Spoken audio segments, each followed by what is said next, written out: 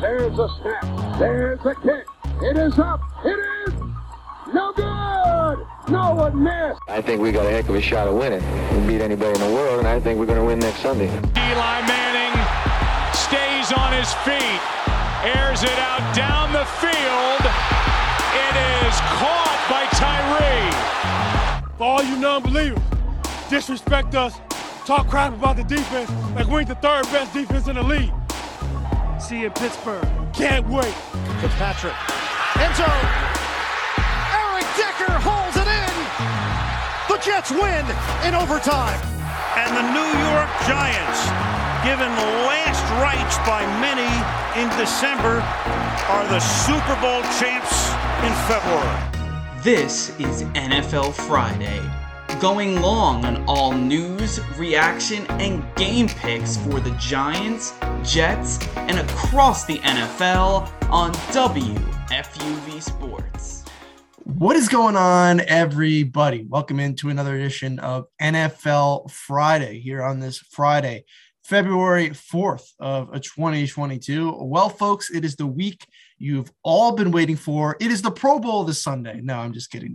Nobody cares about that. Just a little bit of a joke. But in all seriousness, we are less than 2 weeks away from the Super Bowl, and following last week's stellar conference championship games, we know who we're going to have in that game. It'll be the Cincinnati Bengals taking on the Los Angeles Rams in the 56th installment of the big game. We will, of course, be breaking down the AFC and NFC championship games from this past Sunday. And we'll also touch on two very big stories coming out of the NFL this week. The first being the retirement of Tom Brady. We heard about that earlier on Tuesday. And the second and far more serious story, that being, of course, the class action lawsuit followed by Brian Flores against the NFL, the New York Giants, the Denver Broncos, and the Miami Dolphins. So we'll break that down a bit as well. And here to break everything down with me is Jack Roach. Jack, how's it going? I'm good, Mike, and I got to be honest with you. This is only my second time doing NFL Friday, the first being my freshman year when Brady brought the team to the Super Bowl against the Rams, which they ended up winning when he was a Patriot, and here we are at his retirement. So really come full circle in my time at FUV, in terms of Tom Brady. Big fan from Boston, Massachusetts. You guys all know that. So, special edition for me. Yeah, I would say that's full circle. I didn't realize you hadn't been on since freshman year. That's kind of crazy. So good to have you on here. And also, I'd like to welcome in our other co-host for the show, Tyler Hu. Tyler, how's it going? I'm doing well. It's a packed show today. I'm excited to talk about a lot of stuff. We got stuff on both ends of the spectrum. The Super Bowl I'm excited about. Obviously, we got to wait another week for that. The Pro Bowl is going to be kind of light, but it's two teams that are very likable. So it's one of the more likable Super Bowls. Between there's nothing really to hate there. Brady's retirement's obviously a massive story, and so is the Brian Flores story. I really can't wait. I'm excited to be here, though. Yeah, look, you bring up the Super Bowl matchup. I agree. I think this is one of the better matchups we've had in a while. Cincinnati, not exactly the sexiest name, if you will, on the docket, but two teams that are likable, good players, good stars. The Rams, I get it. They were here a couple of years ago, but that was with Jared Goff, a little bit different, obviously no OBJ. So it's a good variety matchup. I think things are, a little bit different than years past, which I like to see. But you know what? Let's get started by recapping those championship games from last Sunday. Over in the AFC, the aforementioned Cincinnati Bengals defeated the Kansas City Chiefs in an overtime thriller, 27-24. Definitely the best of the two games. And then over in the NFC, the Rams managed to stave off the 49ers, overcoming San Francisco 20-17. A lot to break down from both games. Let's start off with the lesser of the two matchups, and then we can work into the better one. Jack, any thoughts on the NFC Championship game? Any takeaways? What do you think? Well, I watched this game, and I thought to myself, the 49ers are going to be here for a while, right? But they were always going to be limited by Jimmy Garoppolo. And I think we probably just saw his last game as a 49er. They drafted Trey Lance for a reason, and he got some action, but, you were always going to work him in. And we just didn't see enough from Jimmy Garoppolo in that game to really have a reason to stick with him going forward. So I'm excited by the potential of this team. You've got some great players in Nick Bosa. You saw Deebo Samuel kind of emerge into one of the most exciting Swiss Army players in the league. But I just think that they're going to go in that direction that they intended with when they drafted Trey Lance.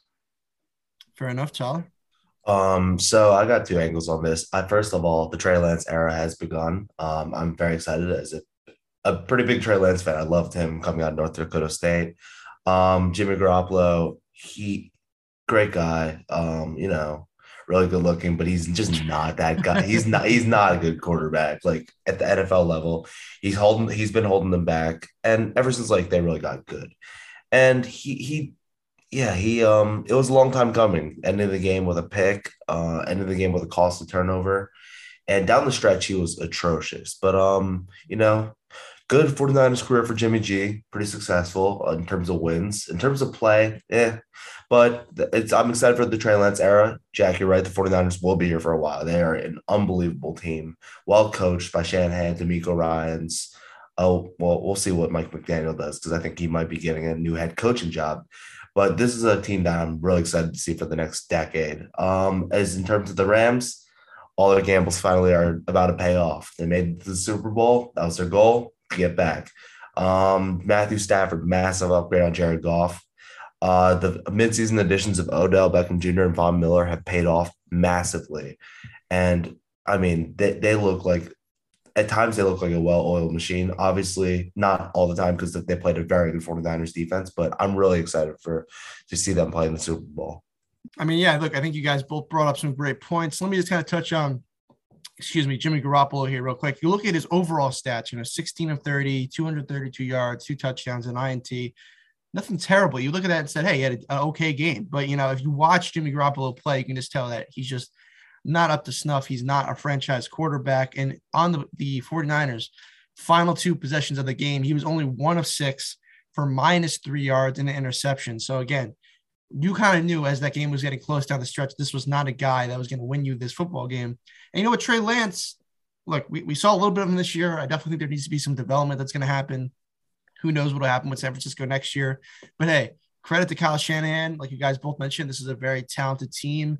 And, I'll be interested to see what happens going forward. And then as far as the Rams, look, making it to the Super Bowl, I think obviously Tyler kind of mentioned it, the trade for Matthew Stafford, the signing of Odell Beckham, those paid off big time. It's actually McVay's first win against Kyle Shanahan as head coach of the 49ers. McVay had never beaten him. So the Rams actually snapped a 6-game losing streak. And this is also the 5th time the Rams will be going to the Super Bowl as a franchise. Of course, they made it in 1979 as the original Los Angeles Rams, 99 with Kurt Warner in St. Louis, where they won, 2001 where they lost to the Patriots in St. Louis. And then, of course, they made it in 2018 upon their return to LA, and now they'll be back again this year. Before we kind of get to the AFC Championship game, though, want to hear your thoughts kind of on this Rams team, thoughts on Matthew Stafford, and frankly, is this a team? I mean, I don't want to do pick'ems yet for the Super Bowl. We're going to save that for next week's show, but is this, I think Vegas says they're the favorite. Is that deservedly so, Jack?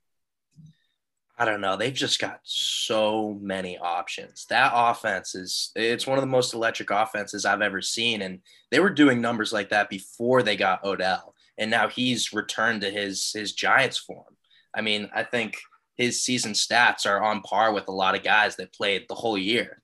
And he just wasn't really working out in Cleveland. But I feel like, and I don't want to give any Super Bowl picks, but I feel like it makes sense to see this team and think, all right, they're the favorite. That's not a shocker. So for me and the Bengals, it's the story, it's the narrative, and I don't know. I honestly can't tell you which one I've got yet, but I think I'm not shocked by the Rams being the favorite in this one. I don't think anybody's surprised that the Rams are the favorite. I understand the line being 4, so it's a close line. It's not like it's the the Bengals Chiefs game where it was 7, like a big expecting a blowout. Vegas is expecting a close game. So am I. I think it's going to be a close game. It's going to be a good game. No predictions yet. I'm excited though. But this game for the Rams, as far as I know, is the definition of why situation matters so much. Look at Matthew Stafford, stuck in Detroit for, I believe, 12 years, made 3 playoff games, never really succeeded. And people really slept on him. I was a big Matthew Stafford fan for a long time. Just, watching, he's such a talented guy, such his arm talent. He makes some of the craziest throws I've ever seen with the sidearm fling and that like a missile. And he'll make some crazy throws, some crazy, not so good throws, like the one that he threw to Jaquiski Tartt that Tartt dropped in the NFC Championship. But he's an unbelievable quarterback. Same deal with Odell. Odell stuck in Cleveland, not really happy with a not very good quarterback in Baker Mayfield. And just not thriving. And then he gets unlocked again in LA under the McVay system, where he gets to be a little more free reign, run receivers as an X receiver, just be on the outside, make plays, free roam, and look like himself. He looks, instead of 29, he looks 25 again at times. He looks really good. And his games, as I said, it's why situation matters. So I'm really excited for this game. I think the Rams, the Rams were my Super Bowl pick preseason. I had them coming in, winning the Super Bowl, and they're one step away. So I'm really excited for this one. Yeah, look, I think you guys bring up some great points. There's a lot of good stuff with the Rams here. I think that they're a great team to have in the Super Bowl. Of course, I'd be remiss if I didn't mention, it's a home game for them in a sense. It's at SoFi, but obviously, look, Ram fans don't exactly travel the best, even in their home city. So who knows? And obviously, crazy expensive tickets. So who knows how much it's going to play out? Of course, in the entire history of the Super Bowl, we never had a team play in their home stadium until last year when the Bucs did it, and now 2 years in a row we have representatives from the home stadium. Kind of crazy, but hey, good representative from the NFC. Hopefully, we have a competitive game. But let's move over now to the AFC Championship game. Let's recap that stellar game. Real quick little fun fact for you: only 2 quarterbacks have won a national championship and a Super Bowl, those being Joe Namath and Joe Montana. And Joe Burrow, with this win in the AFC Championship game, is looking to become the third. And of course, oddly enough, they're all named Joe. So that's kind of interesting for you. But let's break down the game action a bit. So, of course, the Bengals won in overtime with the Evan McPherson field goal following the Patrick Mahomes interception. This will be the Bengals' 3rd Super Bowl appearance in franchise history. They have never won. It's their first appearance in 33 years since Boomer Esiason took them in the 80s, facing off against Joe Montana and the 49ers. And you know what? Look, this was an excellent game. The Bengals were down 21-3, 18-point deficit. Seemed like the Chiefs were going to steamroll them. And then look, halftime, right before the half, the Chiefs seemed to be, on the precipice of getting another touchdown. They failed to get in. And you know what? That second half, the Bengals defense really shut down Kansas City. Joe Burrow, of course, mounted some drives there. And look, to me, it seemed like Cincinnati's game to lose in that second half.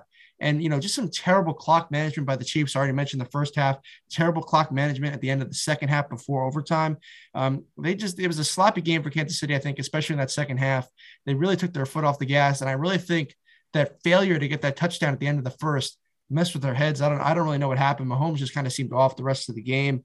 But look, it was a great game. Jack, what are your takeaways from this AFC Championship matchup? Mike, I remember a couple weeks ago we were in studio together and Bengals were playing the Titans. And I go, Titans are locked to win this one, right? And you know what? I love Joe Burrow, but the same thought went through my head with the Chiefs in this one. And time again, Joe Burrow's proven me wrong. And, as good as he's been, if it wasn't for Evan McPherson making big-time field goals, they wouldn't be in the Super Bowl. I mean, I think he's made 12 field goals, 4 in each game, and he's perfect on extra points too. So a lot of things have gone right for the Bengals.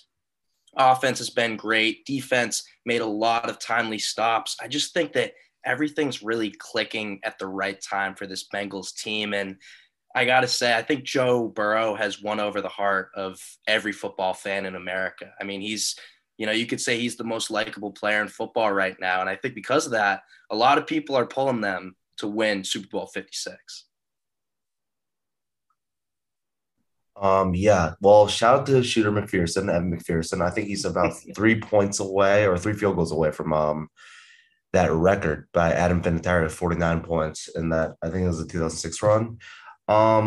This Bengals team is unreal. I mean, they're just so fun to watch. But this game is what we call a tale of two halves.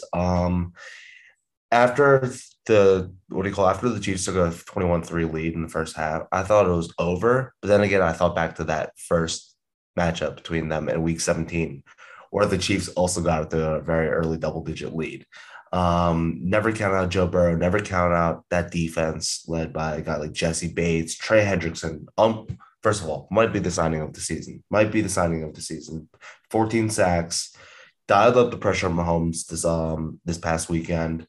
And this team is a team that's like, just as I said, fun to watch. Underdogs, slept on. They have a coach that was literally the first guy amongst betting odds to be fired this past season. People thought Zach Taylor was going to be canned during like midseason. Proved them wrong. He's in the Super Bowl now. I don't think it's all credit to him. I think it's credit to the players. But it's a nice little underdog story. I like to give a lot of credit to Lou Anarumo. I think that's how you say it. The defensive coordinator, the DC of the Bengals. I mean, dialed up an unbelievable second half game plan. Decided, all right, Mahomes is killing us. Let's drop back a little bit, drop 8 guys in the coverage, and make him beat us. Give him time, make him think, make him overthink, and then their guys would get pressure off the edge, like 3 guys. Maybe they sent 4 guys. But man, I mean, Mahomes looked awful. He looked terrible in the second half. He looked like Jimmy Garoppolo. Frankly, as another quarterback who played this past weekend, he did not look good. That was a very impressive second half by the Bengals, and overtime, of course. Their defense has been underrated all year. I mean, if you go up to a casual fan, you ask them to name like more than 2 players on that defense, they wouldn't know. But man, they are fun to watch. They play hungry. They play on all 3 levels. They defend the run as well as anybody in the league, and their pass defense started to come along. It was really good. So shout out to the Bengals, shout out to their defense, and shout out to Joe Burrow. Shout out to the Cincinnati Bengals team overall. They've been a surprise player. I didn't think they'd make it this far. I thought even that wild card game against the Raiders was up in the air, and the fact that they made it all the way to the Super Bowl, huge props to them. I think Joe Burrow is definitely establishing himself as one of the top quarterbacks in the AFC, one of the top quarterbacks in the league. So, you got him, you got Herbert, you got Mahomes, you got Lamar Jackson. It is going to be a stacked, AFC for Josh Allen for years to come. But real quick, one thing I want to talk about this game that, kind of stood out to me. Look, the Bengals, all credit where credit is due. Fantastic second half. The defense was superb. Not many teams can shut down Mahomes and the Chiefs.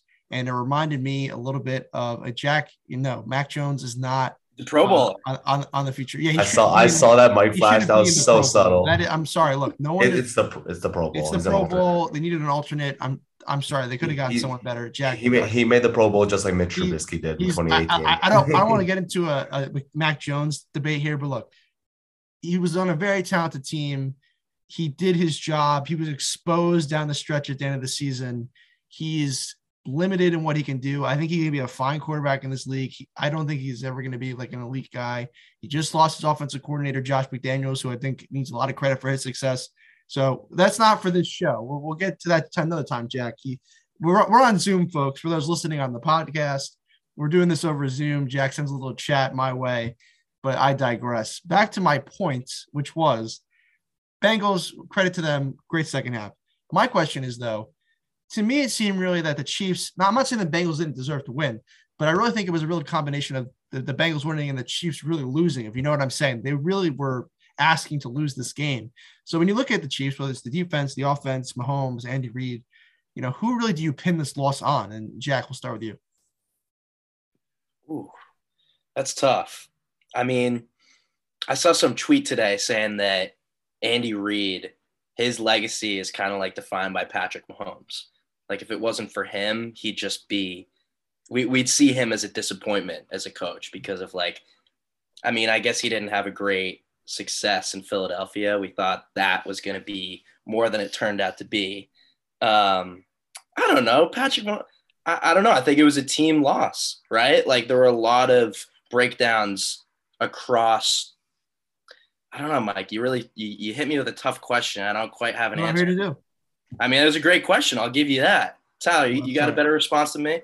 I have an idea, but go ahead, Tyler. Oh, yeah, I think this loss falls flat on Andy Reid. Terrible clock management, killed the momentum of the team. I mean, when your quarterback doesn't know that and this is just a communication thing, when your quarterback doesn't know that you have 0 timeouts with the last play of the first half, and he throws that little 5-yard out, or a 5 yard short route to Tyreek Hill. And Tyreek gets tackled in front of the goal line by a guy I don't like, Eli Apple.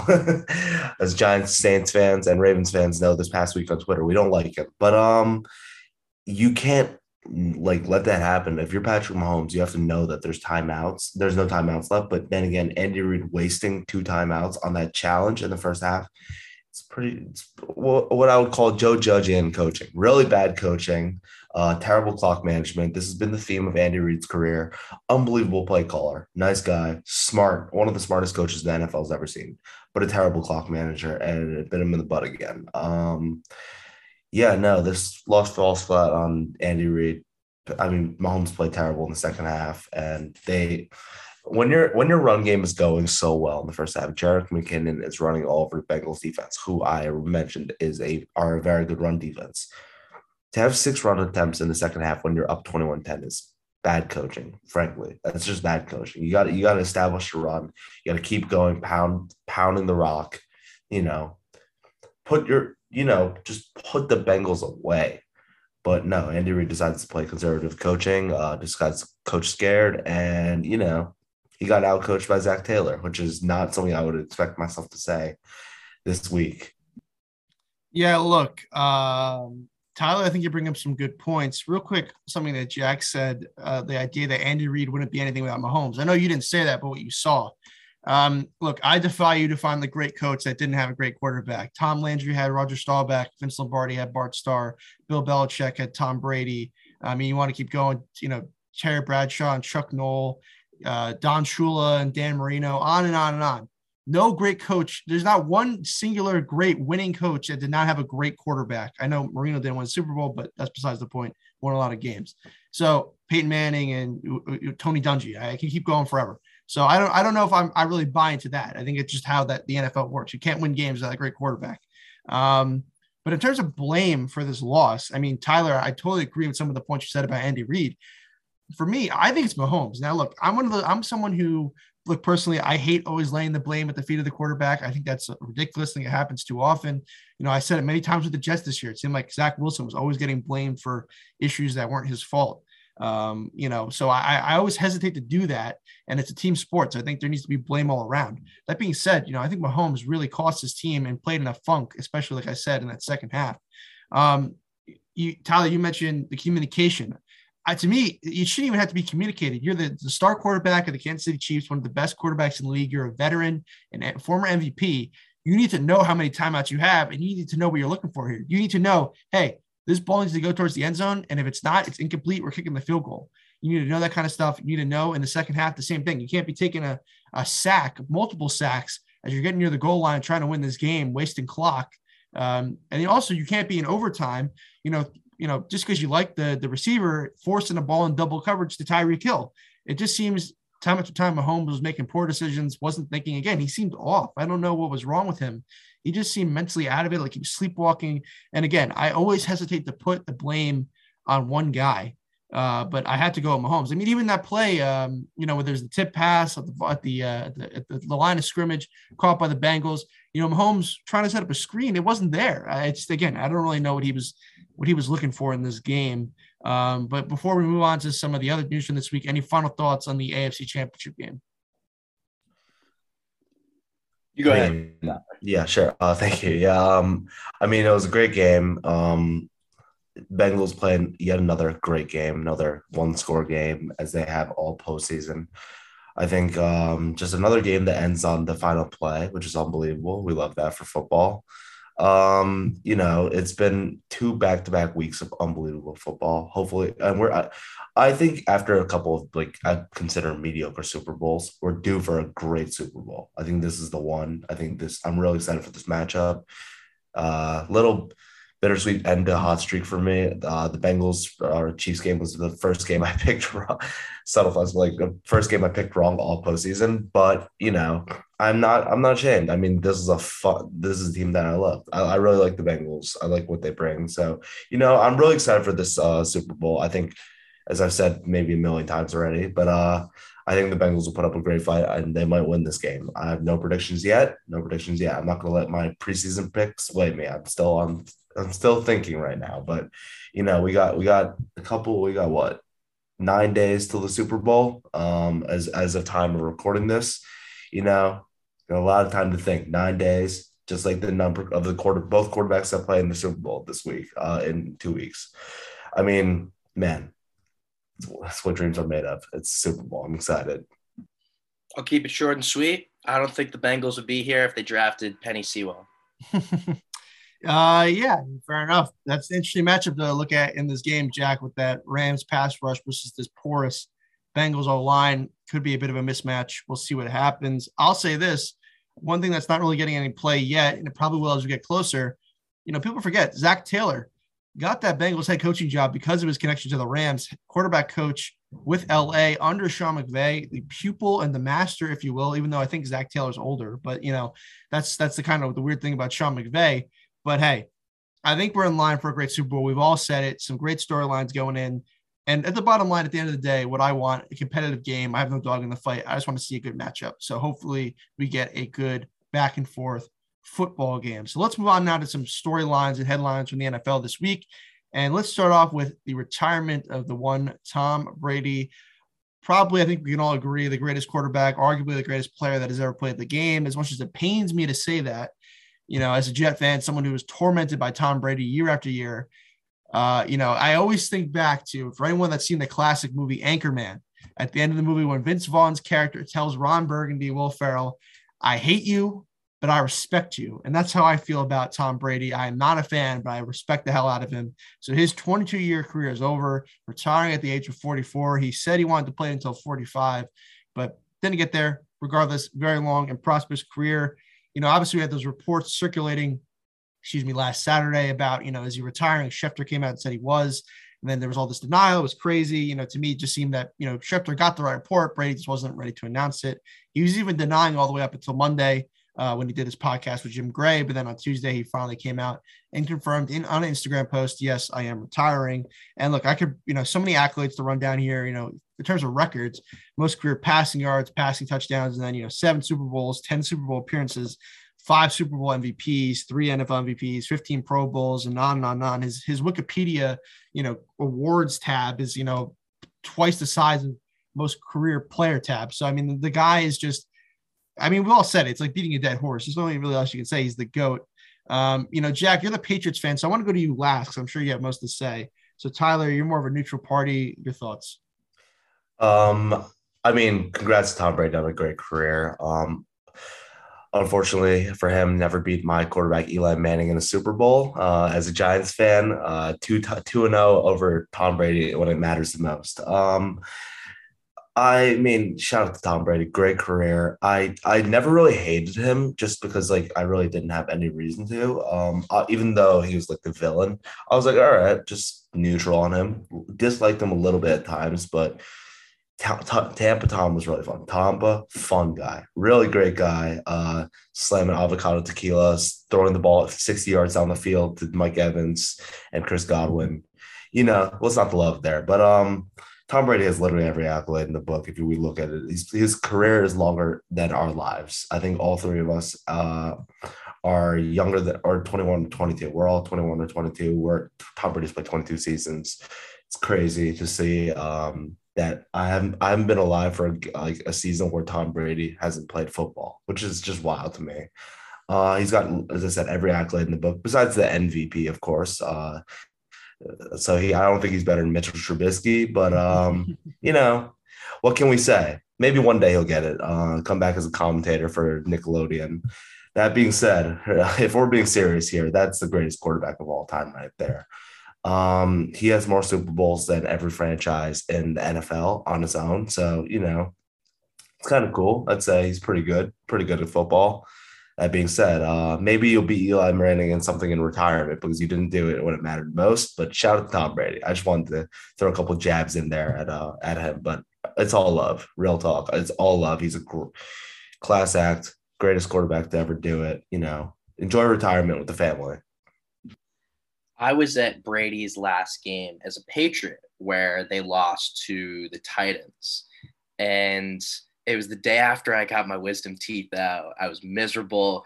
but I remember the last offensive drive for the Patriots where they had the ball with like 40 seconds to go. And I think Brady threw a pick six, and it was pretty sad. Yep.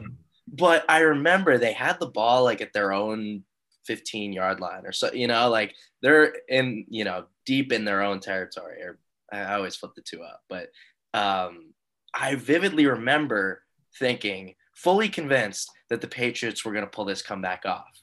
And that's something that you never had a lead that felt safe with Tom Brady. And maybe that's because of, the Atlanta Super Bowl. But the year before that, he led the team to, I think, the first double-digit deficit heading into the fourth quarter in a Super Bowl. You don't see that happen, and then you almost expect it with Brady. And we almost saw a repeat of that in the Bucs last game. So, I mean, I have so much to say about him. He retires at 44, which almost seems too early. He I think I saw a stat that he had the second most receiving yards for any player over the age of 40 with a grand total of 6. With Jerry Rice. Yeah. Yes.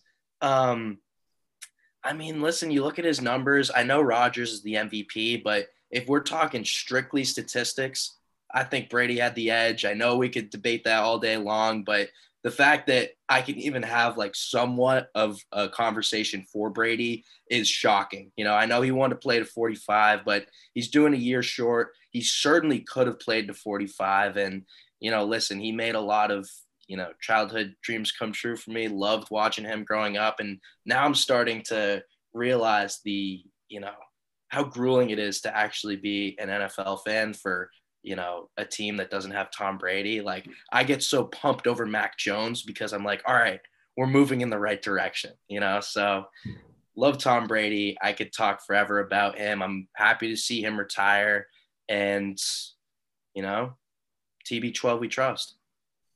One thing I got to say, how this saying goes, Father Time is undefeated. I think Father Time just caught its first loss on this past Tuesday. I will say this, why? Because Tom Brady retired on his own terms. The best thing is watching him retire on his own terms after probably playing one of his best seasons of his career. I'd say this past season was unbelievable. I mean, the dude threw for 5,300 yards. I know it's a 17-game season, but you take that out, that's basically what? 300-yard game away. Still over, I'm assuming he still throws over 5,000 in a 16-game season. Like 40-something touchdowns, led the league in literally everything. Really good quarterback, played his best football, and he lost some of his best weapons. He lost Chris Godwin, Leonard Fournette for a little bit. AB, we know how that one went. But, to do all of that and just like have such a good season is insane. Like, we've seen quarterbacks that in the past, or just like athletes in the past, kind of succumb to Father Time. I mean, like, one example that comes to mind for football related is longtime rival Peyton Manning. I know he went out with the Super Bowl, but man, he was terrible in his last season. Very washed up. That's crazy that Brady ended like with one of his best seasons of his career. And I think he could have played till, as crazy as it sounds, I think he could have played till 50. I mean, with a really good Bucs offensive line, and the guy's died, it's insane. He's in better shape than he was at 22.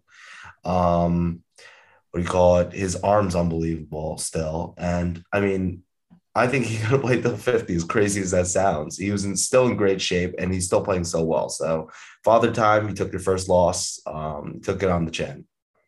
Yeah, I mean, look, Tyler kind of beat me to it. I mean, you look at the other great quarterbacks that retired recently, Drew Brees, Phillip Rivers. I mean, Phillip Rivers was actually playing okay at the end, but Drew Brees, Peyton Manning, Eli, Ben, I mean, these guys are just shells of their former selves, whereas Brady, who also got into the league, besides Peyton, got into the league before all of them, was still playing his best football, and still everyone thought he could keep playing, which is just a credit and a testament to the skill and the work ethic that he has.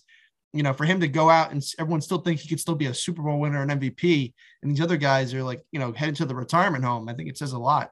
Just from a personal standpoint, and then Jack, I'll let you kind of have our final word on the Brady retirement. Like I said, Tom Brady tormented my football team for years, always beating up on the New York Jets, killed them all the time. You want to talk about the butt fumble game or really anything. I mean, even Tom Brady and I are always intertwined. The last Jet game I covered as New York Jets beat reporter was Brady's final visit to MetLife Stadium with the Tampa Bay Buccaneers, beating the Jets right in those final seconds, a classic Brady moment. Of course, I had to be there for that. But, when you have a villain like that, a guy who's, it's always such a one-sided rivalry, when you do beat him the few times the Jets did, those are some of my best memories as a Jet fan. I'll never forget those games, whether it's, 2015, I know it didn't work out in the end, but 2015, we're going on that playoff run. Well, not on the playoff run, but trying to win the division. get into the wild card rather. We beat Brady week 16 at home at MetLife, walk off in overtime. Never forget that. We want to talk about in 13, Geno Smith, who obviously turned out to be nothing, but beating Brady at home. Antonio Allen, pick 6 off of Brady. Always going to remember that. But of course, one of my favorite wins as a Jet fan, and only hurts that happened when I was in the 5th grade. So it was not a recent enough memory. And that is the New York Jets going into Foxborough, defeating the Patriots in the divisional round of the 2010 season. Just a tremendous game. Obviously, again, it always does with the Jets. Didn't pay off the next week. But look, Brady tormented me a lot. But that being said, when you have a villain like that, when you beat him, it's always memorable. So I have to say some of my best memories as a Jet fan are probably going to be with Tom Brady in mind in a certain sense. But Jack, final word on the topic. One of my favorite Tom Brady moments, I think it was during the 2014 season. And it wasn't an actual play that he was a part of, but Julian Edelman returns, I think, a 75-yard, punt for a touchdown. And he gets the ball around where the Patriots sideline is, right? And Edelman runs it all the way back, and he starts celebrating, and Brady's right there with him. And he's like, Tom, did you just run all the way down the field to meet me to celebrate for this touchdown? And it was like the most pure, just awesome moment. And as good as he was as a player, I think the guys that played with him would say he's just as good of a teammate. So Brady made a lot of big time moments for me. And I don't know, I think he set a pretty good example. It was just kind of a person to be growing up. So love Tom Brady, great guy. I'm glad to see him go out on his own terms, and go Brady. I don't know if he's a great guy, but that's let's move on now. And unfortunately, I hate having to, have close the show on such a serious topic, but the conversation absolutely needs to be had, and we'd be remiss if we didn't talk about it. And that is, of course, the Brian Flores lawsuit. The former Dolphins head coach this week filed a class action lawsuit against the NFL, Miami Dolphins, the New York Giants, and the Denver Broncos, alleging discrimination practices in the head coaching interviewing process, saying there was racism in hiring. And first of all, when you just look at the league and you realize that there's only one black head coach, and that is Mike Tomlin. Robert Saleh is minority head coach. Ron Rivera is minority head coach, but they're not African-American, obviously. When you look at that alone and you realize the majority of the league is African-American, you know there's an issue. So it's hard to, you hear about the lawsuit and you can't be that surprised. And then when you go into the details, to me, it's hard to imagine. I don't know. To me, the NFL seems scared of this lawsuit, and I think they should be. And I think this lawsuit is a great thing. I mean, first off, props to Brian Flores. The guy is sacrificing his career to bring about a change. He's doing it in a way what Kaepernick did, but I think this is even to bring about a more dramatic change. There's always been the Rooney Rule, the idea that you had to interview a minority head coach externally, you had to interview a minority candidate for GM, and on the surface, those rules seem to work. But to me, the system is broken. And I think Flores, look, he might never coach in the NFL again. Crazily enough, he's still a finalist for the Texans job. I don't know if he's going to get that now. But, my hope is, and I think it's Flores' hope too, this brings about true change in the system. We get better representation for our head coaches and our GMs in this league. Because when you have a league that is predominantly black, I'm sorry, there needs to be representation at the coaching level that you're a predominantly black league. I just think it's just the way it has to go. It's the way that makes sense. And there are some great candidates out there, African-American, who just haven't had a chance to be head coaches. And when you look at their resume and you compare it to their white colleagues, it doesn't make a whole lot of sense. I mean, Josh McCown, who, look, he played for the Jets. I'm a fan of Josh. Everyone who knew him said they could see him being a head coach. He's a finalist to be Texans head coach. He's never coached in his life. He was a high school coach for about 5 seconds, but then you compare it to a guy like, Eric Bieniemy, who's got a great resume and for whatever reason or another just can't get hired. You look at a guy like David Culley, who just somehow managed to get 4 wins out of a putrid Texans team. He turned Davis Mills into a starting quarterback. That everyone thought the team would be winless. He galvanized the Texans. He gets fired. It makes no sense. Look, there's just so much to get into here. The evidence of the case, which to me seems pretty damning, whether you want to talk about the fact that we haven't seen the evidence specifically, but knowing Stephen Ross as an owner, I think he's always come off as a bit of a slimy guy to me. So when you hear people say that he was getting paid, when Flores says he was offered to pay him $100,000 for every loss in 2019 when they were tanking, that doesn't surprise me. I'm sure there's evidence to that. And then of course those Belichick text messages, pretty damning, I think. Just a classic old person doesn't know how to use a phone, and little did Belichick know he'd be blowing this all up. To me, the evidence seems overwhelming. Obviously, this is all going to go to court, but I don't know. So much to break down. Jack, your thoughts? First off, Flores and Bill Belichick, they've got a good relationship. Flores used to be the DC for the Pats, so I know that was a gaffe by Belichick, but I guess I'm kind of glad it happened because, that definitely started putting some of these pieces together. Mike, you mentioned a lot of what I wanted to say. I'm glad you brought it up, but I think I saw an interview where he said that he would be content not coaching again if there was legitimate change as a result of it. And listen, the Rooney Rule, it makes sense why it's in place, but you just haven't seen that, any change as a result of it being implemented, and I don't know what the solution is for the league. And honestly, I don't know quite all the specifics of the case yet. I think we're going to see more of that as, it progresses. But the reality is that the Rooney Rule doesn't work. And I really hope that we see some legitimate change as a result of this. I agree. I think the NFL is scared of this. And, I would hope that they'd kind of embrace it to, I think the league's 70% black. That's just not fair when you have one black head coach. So, Tyler, I know you mentioned that, you kind of broke some of this stuff down in your class. So I'd love to hear more of that kind of information. But my take is just, something has to give. Yeah, definitely. This is as sad as it sounds for Brian Flores' career, it's probably over, but this was necessary. I got to commend Brian Flores for doing this. He's a great man for this. He's a real that to know that your career is going to be in peril after this and most likely over, but to do it for the greater good of just black head coaches, black general managers, front office, anybody in general is such it's a move that only a great man will make. But, I've always thought the Rooney Rule, good in concept, it's you think about it, it sounds good. Interviewing a minority candidate, a black candidate has to happen. That being said, teams have found out how to maneuver around the Rooney Rule by just interviewing once and then just never hiring them. And if say you hire a black head coach, I feel like they're held to a very different standard than your typical white counterparts. You look at guys for example, I don't know, Adam Gase or Joe Judge, guys that Mike and I are very familiar with, guys that are, we'd say, very bad head coaches. They get a second year. They get more chances to, prove themselves. David Culley in his first year, I wouldn't say David Culley is a good coach or a great coach by any means, but he did galvanize, as we said, galvanize that Texans team that some people thought they would go winless without Deshaun Watson. I thought that would be the worst team in the NFL, yet manages to get them 4 wins, 2 against quality teams in the Tennessee Titans and the Los Angeles Chargers there, where, that's impressive. And then he gets fired after 1 season. You look in the past, Tony Dungy getting fired after going to the playoffs with the Buccaneers. You look at Jim Caldwell, the last really good coach that the Detroit Lions had. Jim Caldwell, playoffs, gets fired. And get fired. And then, what else? I could go on. Lovie Smith getting fired after a winning season.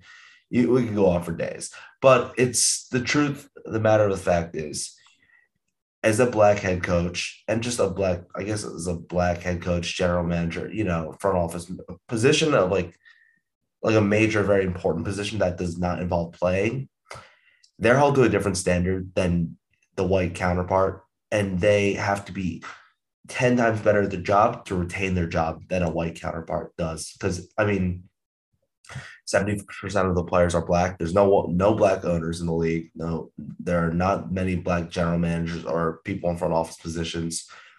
All the owners are white or like minorities that, the owners are predominantly white. They hold black head coaches to different standards. I think it's ridiculous. I think that there are and I don't think it's just like hire coaches based on their skin color or like, I think there should be hired on merit. But there are so many qualifying head coaching candidates that are black that don't get a shot. Patrick Graham, the Giants defensive coordinator, getting interviewed for the Vikings job, did not get it over. I mean, Kevin O'Connell got it. Not an indictment of Kevin O'Connell. I'm sure he's a great guy. But you look at him, look at Eric Bieniemy. Every year, hot name in the coaching cycle, hot name, never gets hired. And people are like, oh, he might be replacing Andy Reid when he retires. So who knows when Andy Reid's going to retire? I mean, I wouldn't want to retire if I had Patrick Mahomes at quarterback anyway. And Pep Hamilton, I think he's the Texans quarterbacks coach or offense coordinator this past year. Pep Hamilton's got a lot of experience recently. He's been a hot name, didn't get hired. There are names that I could go on for days. Just black head coaches, former coaches that don't get a second shot around. And when they do, they get screwed. They get tossed in a terrible situation. Hugh Jackson with the Browns. Not saying he was a great coach, but he got tossed in a terrible situation with the Browns that hurts his legacy more because puts more losses on the board. It's just ridiculous. And I got to commend Brian Flores. He's coming out and doing this. It's brave. It's courageous. I don't think he's really targeting like the Giants or the Broncos per se. I think it's a class action lawsuit, as we said. I think it's necessary. It's long overdue, and props to Brian Flores. Hopefully this inspires some change for the NFL. Yeah, I mean, Tally, you said a lot there. I don't know how I can touch on all of it. I think I went a little too long, but No, it's great. I totally agree. I agree with pretty much everything you said. Just some amazing points there. There was one thing you said in particular that I was going to say great point, but now I'm forgetting. But look, whoever just listens to the podcast right now, I'm sure you heard some great dialogue. So enjoy the points that Tyler had. I mean, look, the bottom line is this. I just think that, David Culley filed this lawsuit on the first day of Black History Month. And it's hard not to think about, some of the civil rights icons who sacrificed their lives. I mean, obviously this is not nearly as severe as that. And by sacrifice their lives, I meant more like the betterment of their lives, not necessarily their physical lives. Obviously there were people who did that as well. But the point is, it's hard not to think about the people that came before and made these great sacrifices. And now for Flores on the first day of Black History Month to just sacrifice his career. And I'm sorry, I don't think he's ever going to coach again in the NFL. And I just can't get over how powerful that is that he knows that and he's doing it. He mentioned in an interview that when he got those Belichick texts, he felt humiliated. And honestly, like just reading them, like I cringed reading them because I can only imagine he just felt like used. Like I can just imagine the way that he felt. I think anyone would have felt that way if they were in his position. And again, he's coming off 2 winning seasons, 2 of the better seasons for the Dolphins in the last 20 years. They haven't had back-to-back winning seasons since 2003. I guess the firing just makes no sense. It's such a sad situation. I think like just a mixture of sad, frustration, anger. Another question for me is if you're a player on the Giants or the Dolphins or the Broncos, first of all, Dolphins situation, putting the racist stuff aside, you have a head owner paying coaches to lose. I'm sorry, that's violating the integrity of the game. And that owner needs to be forced to sell. I've always hated Stephen Ross. I don't think he's a good guy. And this now just, verifies that. And I'm sorry, I don't think someone would make up this type of allegation. The Dolphins' behavior is consistent with that type of allegation. He needs to be forced to sell. But look, but if you're a player for the Dolphins, the Giants, or the Broncos, you're African-American, you're Black. Are you really, you hear about this lawsuit, you hear what's being said. Are you going to, I think you need to go to ownership, say like, hey, what the heck's up with this? If you're Saquon Barkley, do you go up to John Mara and do you say like, what's the deal? Like you call them out, I don't, it's just such a tough situation. And it's just, the bottom line is this, there's so many things we can say, and I want to hear your guys' final thoughts before we wrap up the segment and wrap up the show. There needs to be change, and there needs to be dramatic change. The system is broken, and my prayer is, and I think it will be, that this Flores lawsuit will bring about the change that we desperately need. It's not about the money. It's about bringing about change in the hiring process. I think Flores knows that, and we can only hope for change. But quick final word, Jack, you first. Yeah, absolutely agree. I just have never been able to wrap my head around why Eric Bieniemy is not a head coach.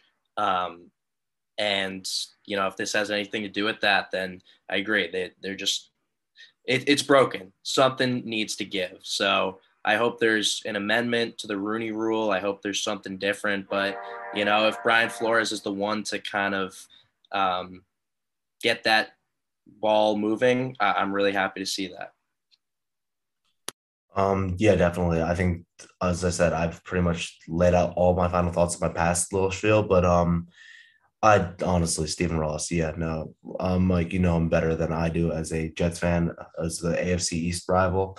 I mean, Stephen Ross has just not put out a competitive team in a while, and he's just not a good owner. I mean, I'm pretty sure he made some bad statements when Kenny Stills kneeled for the anthem back in 2016, 15, 16. He did say some questionable things, but he's a bad owner. This is a violation of integrity, not just for bettors, all that stuff, just for integrity in the league. Because if Flores accepts, he loses all those games, Stephen Ross is probably going to fire him at the end of the season. The players most likely would lose their jobs, get cut, and not play much more because they'd be playing for bad teams. It's just bad. It's all around terrible. I'm going to be honest. I wish really nothing but the worst on the Dolphins now that I found out this. Hope Jalen Waddle gets out of there because he's one of my favorite players in the league. But otherwise, I wish nothing but the worst on the Dolphins. I really hope that karma hits them in the face for years to come. This is a terrible look for the league. Just really a disgusting behavior. In terms of the Dolphins and the Broncos and the Giants, I don't know much of the Broncos situation. I'm not a Broncos fan, but I am a Giants fan. I think that the Giants are not racist, and their intent is not racist. I think John Mara had Brian Flores as his number one option. He raved about Flores, really wanted him to pre-draft, the hiring process. They employed Patrick Graham as a defensive coordinator. They had Jerry Reese for 11 years as the general manager. So they do have Black people in places of power. That being said, if I'm a player, I would definitely want to go to ownership or go to Joe Shane, go to Brian Dable, go to somebody with power, talk to them, have a legitimate conversation with them. I don't know if they're able to keep in contact with their direct contact with the team as in the offseason yet. Now that the NFL league season is not over yet, I don't know if they can. But if I'm Saquon Barkley, if I'm Sterling Shepard, who's another leader on the Giants, even a young guy like Xavier McKinney, one of these, I'd really be worried. I'd be hey, I'm going to go to talk to ownership, talk to Mara, and I'm sure Mara will be open to this because, he kind of has to be. Can't really shut down your own players. That's a terrible look. I would be worried. I'd go to ownership and have a legitimate conversation with them. So, this is something to be worried about. But I'd like to end by just saying I wish nothing but the worst on the Miami Dolphins. I hope karma hits them in the face. Tyler, you said a lot there. I'll say this about the Giants. Look, I respect where you're coming from. Jerry Reese was a black general manager. Simple fact is the Giants had never had a black head coach. And, we could have all the rumor mill reports in the world that Brian Flores was the top candidate. The Belichick texts say otherwise. And look, I don't know. I'm not saying they're racist, but they didn't have a black quarterback start for them up until a few years ago. They never had a black head coach. I don't know. It's not, at the bottom line, it's not a good look. And there needs to be some changes for them. There needs to be changes for the league. And that's the best we can hope for at this Brian Flores lawsuit. So again, I don't care who you are, what you think of the situation. The bottom line is this. There are issues, systemic issues within the National Football League. They need to change ASAP, as soon as possible. Major issues. So props to Brian Flores. He's going above and beyond. Nothing but credit to him. Hope it works out for the best, and hope we get that change we desperately need. So that is going to do it for us on this edition of NFL Friday. Thank you so much for joining us. You can listen to the show every week on iTunes, Spotify, WFUVsports.org, or wherever you get your podcasts. For Jack Roach and Tyler Hu, I'm Michael Legan. NFL Friday is a production of WFUV Sports.